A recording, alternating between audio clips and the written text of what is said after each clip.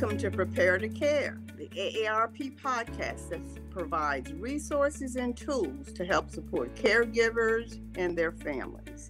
I am your host, Charlene Hunter James.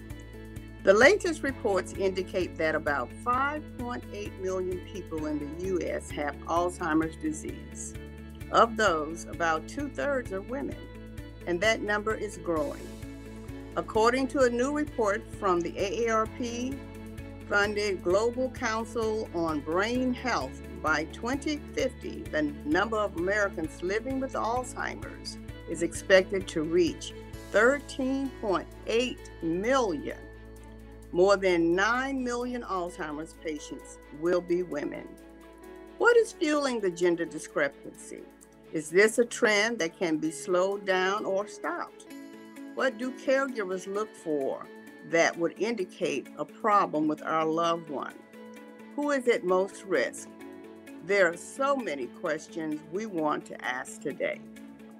For the answers, we turn to Anne Marie McDonald.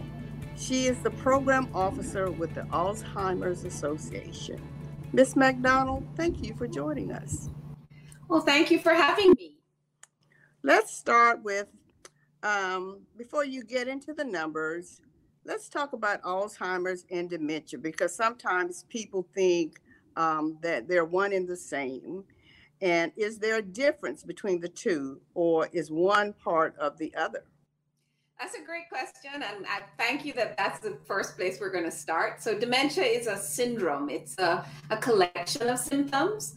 It's what the person experiences, not what causes the experience. So Alzheimer's is a disease or one of the many biological causes of the dementia. So dementia is just an umbrella term, just like cancer is, but then you dig down deeper and it can be Alzheimer's, which is 60 to 70% of dementia is Alzheimer's disease, but then there are other forms of dementia also. And dementia means that a person's cognition has declined to the point that it interferes with their activities of daily living. So, if it really is not normal, it's dressing yourself, feeding yourself, handling finances or something like that. And all of those things come under the umbrella of dementia. Okay. The latest numbers show that 1 in 5 women is diagnosed with Alzheimer's disease compared to 1 in 10 men. What is fueling this discrepancy? Well, yeah, that's true. Almost 2/3 of Americans with Alzheimer's are women. And a woman's estimated lifetime risk of developing Alzheimer's at age 65 is 1 in 5. As real a concern as breast cancer is to women's health, women in their 60s are about twice as likely to develop Alzheimer's during the rest of their lives as they are to develop breast cancer.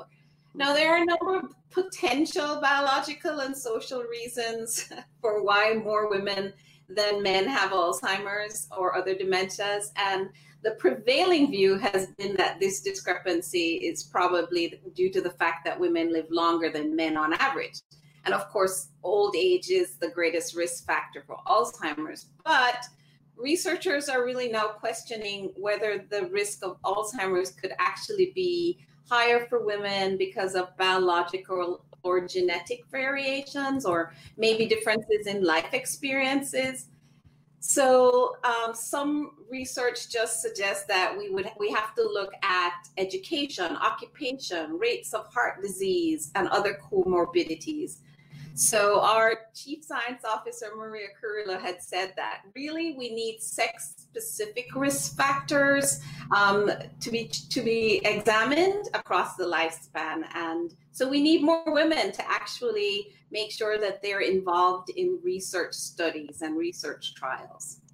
That's a great point. And just kind of reemphasize that at the end of our interview. What can family caregivers look for that would indicate this condition in the person they care for? Well, the Alzheimer's Association has created a list of warning signs on our website, alz.org, we usually go through about 10, but I'm going to give you just a few, because each individual, you can experience one or more of these kind of signals to different degrees. So I just say that if you notice any of them, anybody notices them, we would really say consult a doctor.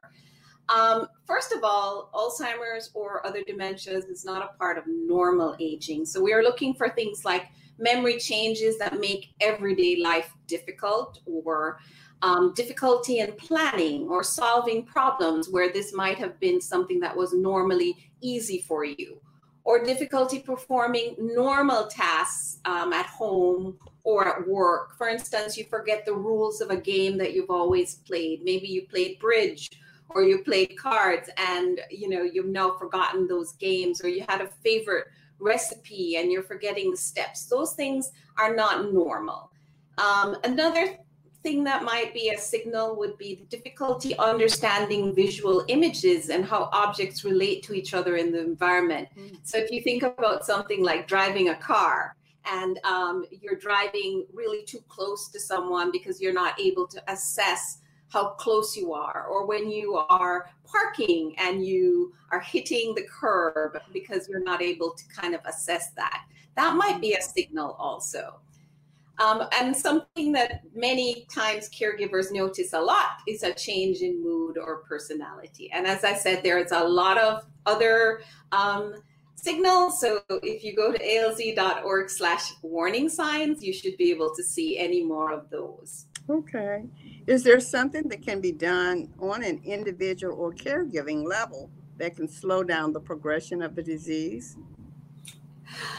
Well, unfortunately, Alzheimer's is the only disease in the top 6 that has no cure. And while there's no cure, there are some medications that can temporarily kind of slow the progression of symptoms and improve the quality of life for people with Alzheimer's and their caregivers. So they'll only treat the symptom, but they can support a person's cognition for a period of time. But the other thing is that for many persons who are dealing with the disease, even though you can't slow down the progression of the disease, you certainly want to do things that can help you have good quality of life. And that might mean that you still engage in social activities, that the caregiver deals with their stress, that you might examine things like going to an adult day center and help that person still, emphasize their strengths. Okay. Well, let's talk about a little bit about the COVID environment. Yes. Isolation has been prevalent in this day of COVID-19. What can we do to make the situation better for a person with Alzheimer's disease and the person caring for that individual? Well, yes. So Alzheimer's on the whole is already an isolating disease. Many people are dealing with the stigma of Alzheimer's, and they start to isolate even before COVID started. Although dementia does not, most likely we're thinking, does not increase the risk of COVID, dementia-related behaviors can often increase your risk of COVID. So sometimes, again, people are more isolated because people with Alzheimer's disease may forget to wash their hands or take other recommended precautions to prevent the disease. And so the caregivers feel like they should, isolate even more than they need to. So we would suggest that we stay connected. The Alzheimer's Association are still doing virtual support groups. We have other support mechanisms. We have an 800 number people can call. There are online support that's available. Education is still happening virtually. Many of our organizational partners, such as day centers, are still doing virtual day center activities. We have early stage support that's available. So, I really would say stay connected by the phone or by your internet connections, by virtual means. We have alz.org/COVID-19. There's a lot of information about tips for people who are dealing with COVID. And the best thing I can say is reach out for support. Don't do this alone. If your family members aren't there for you, the Alzheimer's Association can be. Great. Well, if there's one last tip that you would like to share, what would that tip be? Well, I think, first of all, I would really encourage everybody listening to make sure you put somewhere our 800 number, 1-800-272-3900. We are available 24 hours so that someone can always get help. Also, I would say reach out, get support. Please don't walk through this journey alone.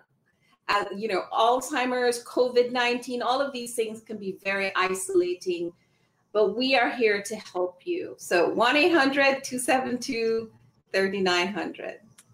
Ms. McDonald, thank you so much for joining us and sharing such valuable information.